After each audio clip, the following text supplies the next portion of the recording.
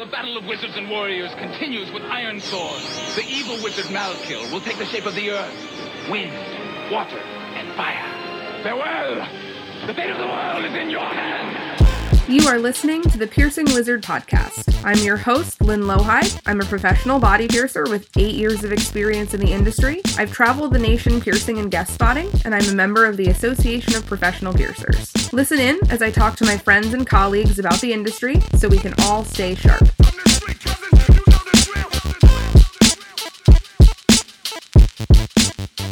Hello, I'm Lynn Lohide, and I'm currently one of the piercers at Icon Piercing and Tattoo in Nashville. If you don't know that much about me, I started in this industry 8 years ago, and I've worked at a number of really cool studios. I recently spent a couple of months guesting and traveling, and settled down at Icon Nashville to call my new permanent home. I'm also a writer for Sacred Debris, which is an online website and print zine documenting body modification and body piercing history. I write there alongside Sean Porter and Ari, who are both phenomenal folks. They tend to focus on documenting more recent history, things from the 80s and 90s, and I've been writing some cool different pieces about modern stuff all the way back to Victorian era body piercing. You can find us at Sacred Debris on Instagram and online if you're interested in learning a little bit more about where the industry came from, how it got its start, and kind of what shaped modern body piercing. I am also a GIA accredited jeweler and diamond grader, and I love geeking out about gemstones and all those fancy fun qualities of the fine jewelry that we work with. Today, I'm interviewing Margot Delaquila, one of my former coworkers. She used to work with me at Amato Fine Jewelry and Body Piercing and has recently started her own tour of guesting and relocating. Ryan reached out to me a few months ago, interested in having someone who's a little bit newer with a fresher perspective on the industry. Go ahead and interview someone who's super new and just getting into this for a totally new take on things. So I had to pick Margot, of course. I've worked with her for 2 years. She's phenomenal. She's been piercing about a year now. She's a junior piercer, and she has some really interesting take and input to give, especially about things like piercer ethics. As someone coming up in the industry with so much more information readily available to her, working with quality jewelry right away, and just getting to have a really great foundation right off the bat, that gives her a really unique take on how we should conduct ourselves day to day in the studio and what procedures are or aren't safe and how we should handle things like saying no to clients. That I think is a really interesting and fresh and enlightening take. So go ahead and give a listen, and here is me and Margot talking about some fun stuff in the piercing room. Hello everyone listening, I'm Lynn Lohide. I am a traveling piercer, currently guesting around the country. You can follow me online at Lynn Lohide or lynnlohide.com to keep up with my travels and my work. I recently did a pretty awesome episode of the Piercing Wizard podcast with Ryan and was invited back to guest host an episode. So here we are today, and I am here with Margot Delaquila. So my name is Margot Delaquila, as stated, and I am a piercer at Amato Fine Jewelry and Body Piercing down in South Florida. You can follow me on social media at Piercings by Margot. Really simple. So Margot, you're an apprentice towards the end of your apprenticeship, kind of a junior piercer. How are you enjoying apprenticing and getting into the industry? I mean, all of it has been a dream come true, honestly. I have been having a fantastic time. It has been everything that I could have imagined it to have been and more. And I'm definitely very privileged to have had the opportunity to start in the type of studio that I did, because Amato is the only studio I've ever worked at, and this is the only piercing apprenticeship I've ever had. And we've always had, been on the higher end of things. We've always had quality jewelry. It's always been internally threadless or threaded. It's been a great experience to have that off the bat and be able to start like that.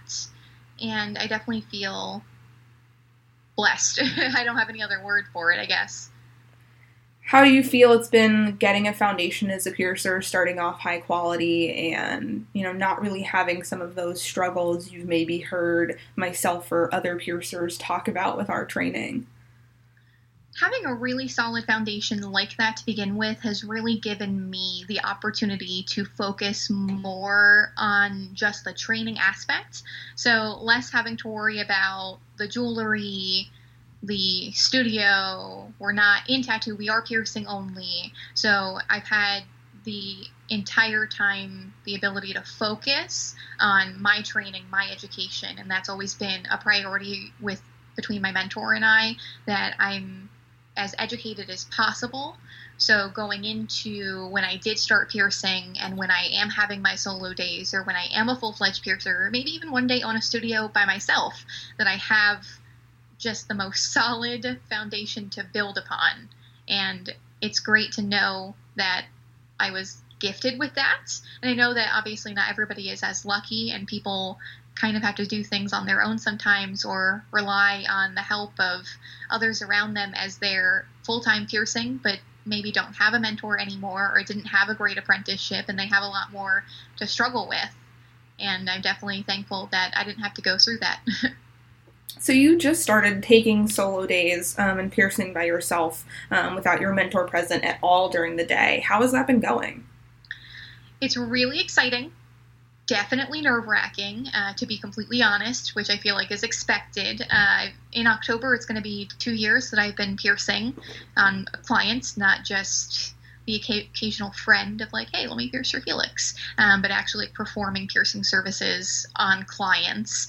And I'm just starting to have my solo days at the studio, like you mentioned, and it's crazy to think about how far I've come, for starters, but also to see what the studio has become, and knowing that we have this full staff of amazing counter girls, and being in like more of a managerial position with them, and knowing that I'm responsible for everything that leaves the studio that day, not just a couple of things that leaves on the couple of days that I'm working with our other piercer, but it's all me, just by myself, having a great time.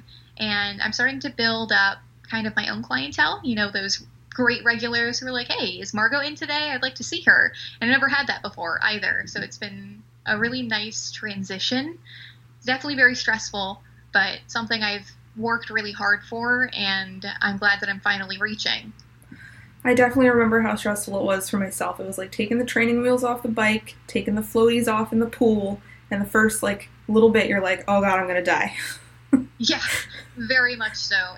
I spent so long not only observing and learning, but also being observed. And even on days where I'm doing the majority of the piercing, like let's say all of the appointments scheduled just so happen to be for me, it's just a day of my clients, with my mentor there, even though we're working a shift together and he's not really observing me on all of the piercings that I'm doing, he's still in the background. So it is also nice to kind of have that lifeline as needed, but also still simultaneously a little nerve-wracking as well, because it's like, hey, he's still watching what I'm doing. It's still, there's always improvements to be made. So if something I'm doing isn't maybe the way he taught me, or there was something I could improve upon that maybe he forgot about during that time frame, it's still that conversation. And I'm, again, really grateful to at least have that level of communication where my mentor is still around and I'm still getting those little bits. Even right before piercing, I was like, hey, there's this piece of jewelry that we're going to be using. I've done this 2 or 3 times before, but I've never inserted it in this way. Is that viable? Is that possible? And then being able to have that conversation, it's nice to have, not like a hand to hold, but it's nice to have a little bit of that from time to time. And I don't have that anymore on my days off, although he's still just a text message or a phone call away if I did. Absolutely. Do you have any advice for folks who are just starting to transition to solo days or just starting piercing in their apprenticeship? Just be confident. I know it seems obvious that that's what you should do, but it can be really difficult, especially, I know me personally, I have a lot of self-confidence issues when it comes to being a piercer, being referred to as a piercer. Even though I know that I've spent all these years working for it, it's still kind of in the back of my mind. I feel like, a baby learning to walk, and even though I have all this education and I know exactly what I'm talking about, exactly what I'm doing, I've been taught a million and one ways to troubleshoot this, it can be scary to be put in that chair, and you just have to believe that you can do it, you know this, you've got this. You don't always need a hand to hold, and just be confident. Absolutely. So when I chose you as the guest for this episode, partially it's because, we've worked together for a couple of years and I definitely know and am comfortable working with you, but also you had a really interesting topic to talk about, which is piercer ethics, but kind of more so how we handle offering certain piercings on clients, where we draw the line between what we will and won't do, what we will and won't use, and kind of how we go about making sure we're offering these piercings in a way that is ethical and that is in the client's best interests, more so than maybe our own interests of a sale or a portfolio picture or whatever it may be.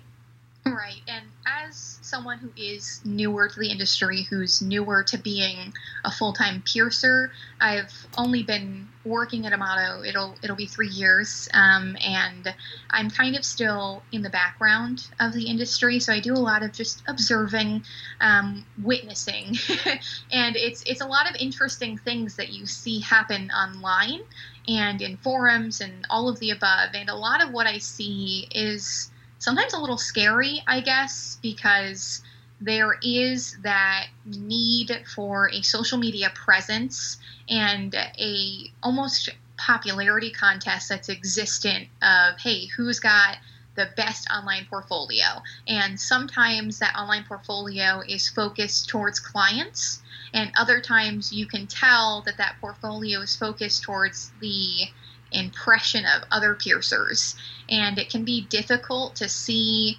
clients being treated as like wall ornaments, essentially, of like, hey, I did this thing, I took a picture of it, who cares if it heals, but it's in my portfolio, aren't I cool? And it's, the industry is growing, it's progressing, there's so much education that is continually being given to us, and it's our responsibility as piercers to take that and use it wisely, but also to treat our clients accordingly and to give them what they deserve, because at the end of the day, they're the priority, and we would be nowhere if it wasn't for them. The only reason that the industry has grown as much as it has is not because of access or communication or any of the above. It's because clients have gained an interest, clients are becoming more educated, and we have a responsibility to them. Absolutely. I think it's really easy to lose sight of the client in wanting to build a better portfolio, wanting to learn a new technique, wanting to grow as a piercer. We can become so insular as a community where we're really just focused on what's going on with other piercers, what the drama of the day, the tea of the day is, how our portfolio looks, as opposed to those people walking through the door who, at the end of the day, are the ones writing our checks. It can also be a little bit too easy to get focused on the money aspect of it as well, and a sale that's a big one over what might necessarily be the best thing for the client. Right. As studios start to transition into having more gold, there's even a couple studios at this point in time that carry exclusively gold. It has become kind of a moral dilemma that's very visible between making that big gold sale of all of this beautiful jewelry, doing piercings full of, gold and diamonds and genuine stones, and it's like this amazing, perfect curated set, versus doing 1 or 2 piercings with maybe a couple titanium pieces. Because what's going to get more likes online? Well, of course, it's going to be the gold and all the fancy jewelry and everything, but it's never in the benefit of the client, and there is sometimes those scenarios that you have to troubleshoot with clients who've had those experiences, maybe from other studios or experiences in the past, and they lose a little bit of faith in us as piercers, because when they buy, they expect spending all of this money that what they're going to get is a good experience, because typically that's how retail works. And the piercing industry is kind of a combination of retail, service, a million other things. We're kind of a people of many hats.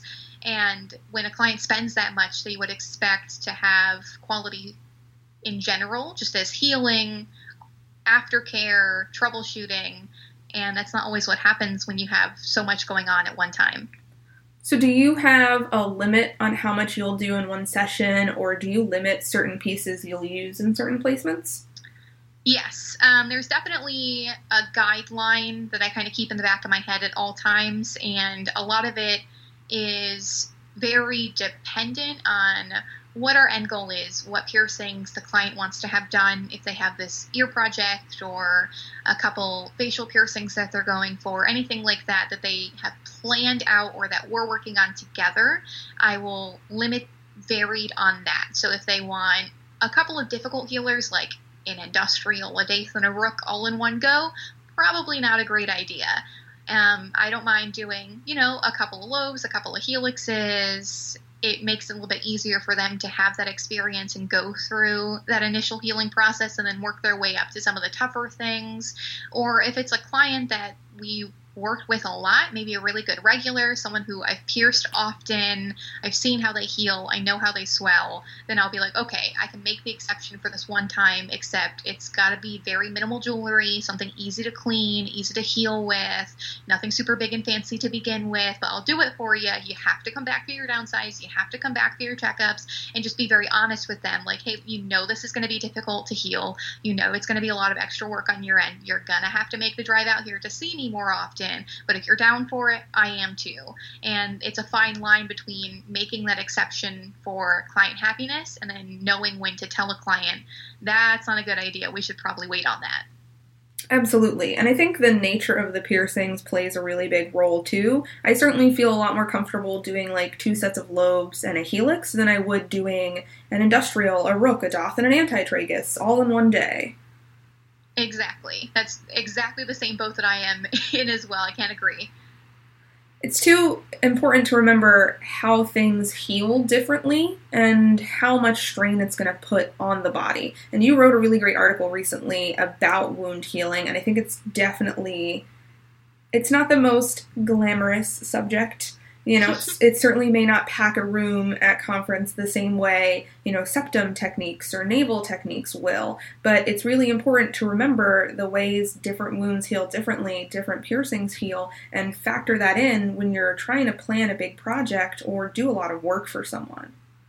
Yeah, that's one of the main points that I try and focus on when it comes to client education, because like I mentioned, with the industry growing, clients are doing a lot more research on their own, and unfortunately, there still isn't a plethora of information out there available to them. A lot of this is going to be coming from us as piercers. It's our duty to give them that education. So a lot of what I try and discuss with my clients is the basics of that, which is what that article is about. It's just very minimal basics of wound healing, because when it comes to body piercing, it can be hard to tell an excited teenager, no, we shouldn't do 6 cartilage piercings on each side of your head. They get disappointed, and it can be difficult to explain to them why. And this happens with clients of all walks. It can be hard to try and make that a positive thing of waiting. Like, yeah, it's a good thing to wait because you're going to have an easier time healing, whereas it just seems, well, now I can't get this done, I really wanted this piece. It's a disappointment. So the education is a big factor of that, because with the understanding of, yeah, inflammation lasts for this period of time. Body piercing is kind of a funky thing that we do, and we don't allow the body to heal normally. And we may have some issues based on that inflammation, and this piercing swells this way, and this one swells this way. You're going to have a hard time between the two of those. That's what makes it a little bit easier to have a client take a step back and be like, okay, you know what? I get it. You're totally right. That makes perfect sense. Thank you for explaining that to me. Absolutely. And some of those less glamorous topics to learn or educate yourself about are also some of the most important, because that's what's going to save you that negative client interaction, or that client who maybe doesn't leave fully understanding why you said no or why you said this. But at the end of the day, it's also important to remember that the client isn't always right. The customer is not always right, and we do have the right to say no at a certain point. Yeah, I mean, that's our ability. We have that option to do so if we feel as if something's going to be unsafe, it's not viable for their anatomy whatsoever. Maybe it's a piercing that is out of their age range, like if it's a young teenager who really wants something that we know is a very difficult healer, then that's our right as a piercer to say, no, we don't need to perform that service. We are liable for everything that we do. Like everything that I personally work on, I am responsible for. And that's in my mind 24/7. And if something were to go wrong, like if I make a mistake, we're humans, we're piercers, mistakes happen. If I need to pull something or something didn't come out the way that I had imagined it to, or the client was in some way disappointed, those things happen and they haunt me.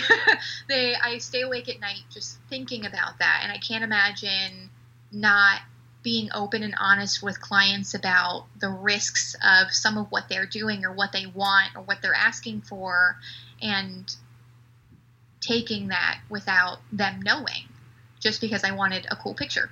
Absolutely. I think it's easy to get caught up in, oh my God, this client likes this really cool piece I've had in my case for forever, or oh my God, this client wants this thing that I've never gotten the opportunity to do, or I've never gotten a good picture of. And it's easy to forget the ethics in that because you are so excited. And I think we've all been there where maybe we've done something and we've thought about it later and we've been like, I don't know. But it's important to remember the client at the end of the day, and that you don't always have to start right away with that big fancy piece. Maybe you can have the client put it on hold. Or as cool as that piercing might be, maybe it's not the best for that client's lifestyle or for this time in their life right now.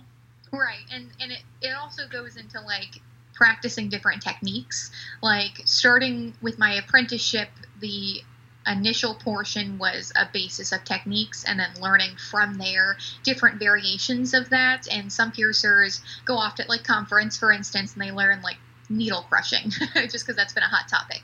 And everyone's really hot and ready to try something with a brush needle. And that's not always ideal for maybe the climate, the client, the piercing, but you're just so excited that that's what gets done. And sometimes that's not the best. And I've seen some of those instances. Like I have a really good example, actually. One of our counter girls actually was a client of ours for a long period of time. She got pierced at a studio elsewhere, and she had gotten her philtrum done. And the philtrum came out all sorts of crazy looking, and she came in to us for the first time to see like what was going on with it. It was incredibly swollen. It was catching on her septum, like the bar had kept getting stuck. She was having a lot of issues with it, so she came in, she was like, something just doesn't seem right, what's going on? Come to find out, later that day, that piercer posted a picture of her philtrum on their Instagram, and in the caption said, "First freehand philtrum," basically stating that they had tried this technique that they had never tried before on an unsuspecting client. And this client was soon to be our counter girl, was so upset. She, number one, would have liked to have been informed that that was what was happening. And if somebody had told her, hey, I want to try this new technique, I hope you don't mind, would that be okay? I'll maybe offer them a discount on the piercing fee. Like, hey, maybe I'll give you the piercing fee for free if you let me try this. That's called informed consent. She would agree to that. However, if you do something like that and then a client later finds out, that becomes a really difficult conversation that you're going to end up having with that client later when they come back upset because she had no idea that that's what was going on. Absolutely. That's definitely an interesting thing guesting right now, is not every studio is set up the same way. Not every studio has the same tools in stock. Not every studio works with tools. I've definitely found myself in the situation where I'm like, well, my comfort level for this piercing would be using a tool and they don't have it here, and having to sit down with the client and be like, hey, I'm a traveling piercer. Normally I would do this piercing this way, but because I'm here, we're going to go with this technique for today, which is something that I feel pretty confident in, but it'll be one of my first times doing it. Is that okay with you? And as long as you manage the room the right way and explain things the right way, the client will generally be pretty comfortable with that. But it's also knowing your own limitations. For certain more advanced techniques, maybe do it when you're shadowing someone, or do it when there's another piercer there who can watch you and give you some correction and advice. If you take a class at conference or a seminar and you think it's really great, maybe reach out to that instructor and say, hey, I'd love to come shadow you. I'd love to bring a friend and see if I can do this piercing with you there. And set it up in a way where you can get that hands-on experience before you're jumping right into offering it on unsuspecting paying clients. Right. And going back to the example of practicing on unsuspecting clients. It's one thing to do that, but also then to publicly post that that's what you've done. That kind of plays into the running a social media for a client's purpose and running a social media for a piercer's purpose. There's a lot of portfolios out there to look at, and I don't want to say that there's sort of a competition, but there is a constant comparison that happens. And this is in social media in general, but definitely in the industry, where piercers definitely want one another to have respect together. So you see somebody's portfolio online and you're like, wow, they're a really great piercer. I can see that they've got some heel piercings, some angle shots. They use quality jewelry. That's awesome. And then there are some other piercers who are just constantly posting nothing but fresh work, nothing but complicated healers, things on clients who have nothing else that they've ever done, but they've got this crazy bent industrial type project thing. And you can tell that that's coming from hey, I'm doing cool things. I'm a cool kid. Please really like me and respect me. And that puts clients at risks. And I don't feel comfortable with that being a common factor in the industry. I wish that was a little less present. Absolutely. And I think there's ways, if you want to do some of these crazy projects, to do it really right. Luis Garcia does great stuff where his Instagram, where he posts these great projects, but a lot of times they're healed, or a lot of times he takes the time to post, well, we had to start this with these 3 pieces first, and then custom order and custom bend this jewelry, and we didn't just start right away with these crazy pieces, and kind of gives a little bit of the background information about how stuff healed, how stuff was done, or if you're going to do something questionable, maybe you don't have to post it right away when it's fresh. Maybe take some time, troubleshoot it, get it through those phases, and once you've gotten it healed, post it. And I also think that shows a little bit more of your skill as a piercer, because when you're doing something complicated, it's not just that you did it, but it's also that you troubleshot it, you worked with the client, and you got it to heal. When I was working with you, I did that Doth to Forward Helix orbital. I was just thinking about that. Yes. Did not post that until 7 or 8 months in, when it was fully healed, when we'd gotten through all of the little hiccups in the road. So also, too, you don't need that instant gratification. Do a cool project, but then work with the client, get it to heal, and have that satisfaction of not only did I do this, but it healed, and it's great. Exactly. And I have so much respect for piercers who are very honest, openly like that, in a public space, where they can say, hey, this was done by me, and I did this 6 months ago with a completely different set of jewelry for this intention, and now here it is. It definitely did not look like this to begin with. It was hard to heal, but hey, we did it. We're here. Awesome. Whereas there are some other piercers out there in the industry who are using social media as a platform for that cool point system that's happening, and it's a hey, let me try this thing, here it is, I posted it, let's see what people think about it. And I've seen a couple examples of this in particular. One that comes to mind off the bat is there is a piercer who seems to always turn up on my Discover page, on social media. And there was, how sometimes in tattoo studios they do those gumball machines where you put a quarter in, you spin the thing, you get a gumball. It's a random tattoo. You got to get it on you for $50, whatever. This piercer was doing a similar concept. It was a fishbowl piercing type thing where it's just a list of different things. You put your hand in it for a certain dollar amountage. You pull out whatever you get. You get the piercing for that amount, and if you choose not to, you lose that money, which is a very scary concept for starters, for a number of reasons. But one of the things that they posted as a result of that was a rhino piercing, which, if you've ever seen, anything on BME or 90s MySpace or anything that was the beginning of the industry, there are some crazy things that were happening. This piercing in particular is one of those, part of the experimental phase, when piercing mainly consisted of what's the coolest, toughest thing that we can get to heal to show how expert level we are. And this piercing was performed on a random client who picked this out of a bowl and only got it so that they didn't have to lose the $50 that they spent on it.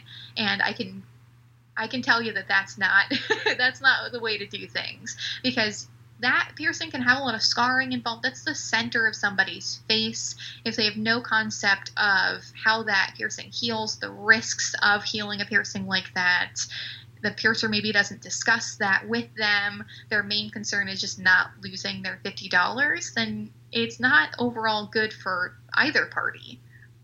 Absolutely. It's really, I think, tough because every studio has, a different set of ethics, a different set of things that they will and won't do, that they can and can't do.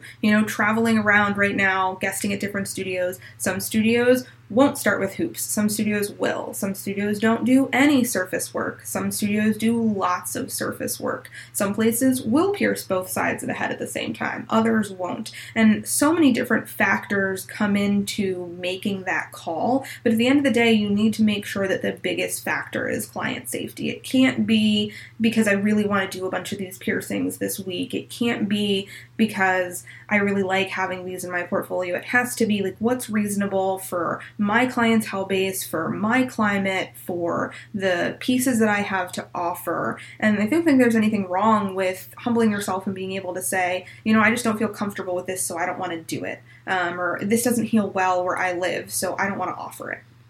Right, and climate really does play a big portion in that decision, because there are definitely, in Florida in particular, a lot of situations that are climate only. Like being in an extremely humid climate, especially with people who have pools in their backyard. Like everyone's got a pool. Every single person has a pool in their backyard. The humidity really does change how piercings heal, the amount of inflammation, what jewelry we start with, and taking that into consideration is always going to result in the benefit of the client. So we, like at Amato, essentially, we don't do any open back settings for initial piercings or piercings that are kind of healing or in that phase. And I feel like that's kind of a common factor in general, but it's especially enforced where we are at, because in a humid climate, it's just way too much probability of that, gunky, funky stuff building up in that setting, causing irritation, causing issues. We have plenty of open back pieces, but they're all for healed piercings, and that's a discussion that's had. If somebody comes in and they fall in love with this really gorgeous open back piece that's, gold, genuine stone, it's beautiful, don't get me wrong, I would love to put that in them, but I know that if I pierce them with that piece, it's not going to heal well, and that gives me one less healed piece in my portfolio. I prefer, hey, if you really like that, we've only got one, you can buy it today if you want, we can order it for you later on down the road, and then maybe we'll just put it in once it's healed, start with something a little bit simpler, a little bit easier, especially if this is your first time getting pierced or anything in between. Absolutely. Or just knowing where the clients are going through. Like I remember being in Florida, being comfortable using open backs because someone was going back to New York in a couple of weeks or something like that. But it's even one of those things where, I couldn't wear open back stuff on some of my healed piercings living down there because it just didn't work out. Climate plays such a big role. One of the first questions I ask on my guest spots is, hey, what sizing are you guys using for things? And it's all over the board from, we often have to use 11/32 on thicker helixes to it's 1/4 inch all day long, no matter the client's ear, except for a pretty specific circumstance. And it's mind-boggling traveling around. I'm in a different studio just about every week, a different climate, and seeing the way those things change and what you can get away with certain places that you absolutely couldn't others. Right, and it goes in for jewelry picking, jewelry choice, and aftercare. And aftercare aspects vary so greatly, and being in Florida, it's a very transient state, and there's a lot of people who don't actually live down here, but they have a summer home, they're visiting, they have family who lives down here. It's kind of like that weird vacation retirement scenario.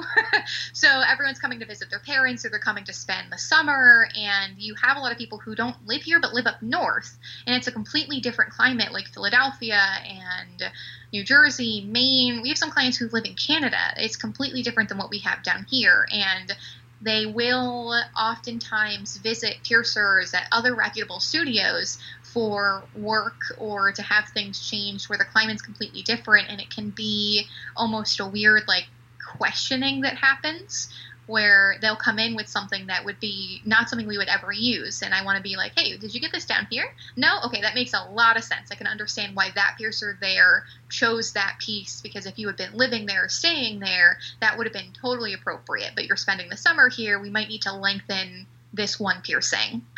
Absolutely. And I think that plays into to communicating with your clients. Hey, are you traveling anytime soon? Are you from around here? Where are you going? But also communicating with other piercers. If you maybe don't know, if you live in a warm climate and you've never experienced winter and you don't know what it's going to be like if you do a vertical labret on someone who's going back to Canada, maybe find a studio near them, reach out and be like, hey, is this a good idea? Or, hey, I did this piercing. This client's coming to see you. Can you follow up on it for me? Let me know how it's looking when it comes in. Yeah, exactly. And that communication with piercers can be obviously a little intimidating, especially as me personally, as someone who's newer in the industry and not like a household name by any means. It's an initial reaction can be a little scary, like, hey, I don't know if I want to do that, but it's important for the client's safety that some of that communication is had. So really good example is I had Allie from Native Rituals reach out to me, and they let me know that they had a piercing come in that was from me, and it was looking really good. They downsized the bar, and even though it was only a couple of weeks old, it was looking good enough that they could do a new piercing, and that open communication is really important. It kept me informed because they were planning on coming back down here to have me do some other work so I could keep track of what was being done when, how my stuff is healing, but also it's just nice to know that I at least have that option, because if I do need to send someone somewhere and I want to follow up on that openness is available. Absolutely. And that's something that's so important because we all know that clients aren't always the most transparent. Something that happens a lot in guest spots is someone will come in and want to get work done from me, and I look and I can tell that they've got a lot of stuff that's healing, and I can easily, dip out of the room and check in with another piercer and be like, hey, do you recognize this client? And they can be like, oh yeah, they've got nipples, a navel, a helix, 2 lobes, and like a doff healing. We really shouldn't do anything more. But that can be more difficult to do when a client is just coming into your studio. So taking the time to say, hey, some of these are maybe looking a little fresher, like they've got some stuff going on. Maybe let's give it a week, come back in for a follow-up, or I'll follow up with you, and reach out to the studio or piercer that did the work originally or where they're coming from and be like, hey, how new are these actually? Because I think if we all had $1 for every time a client went, oh, this thing is like 2 years old, and it was like 2 months old, we'd all be very rich. Yeah, and I mean, that even happens within the same studio, and I'm sure it's not just at our studio, but I'm sure it happens elsewhere. We have clients who come in who will see me for one thing and then try and go see our other piercer for something different, maybe not knowing that we're communicating or that they know what's up. Because maybe the conversation that was had was, hey, we should wait a week or two until this one's looking a little bit better for us to move on to the other side and do this new project.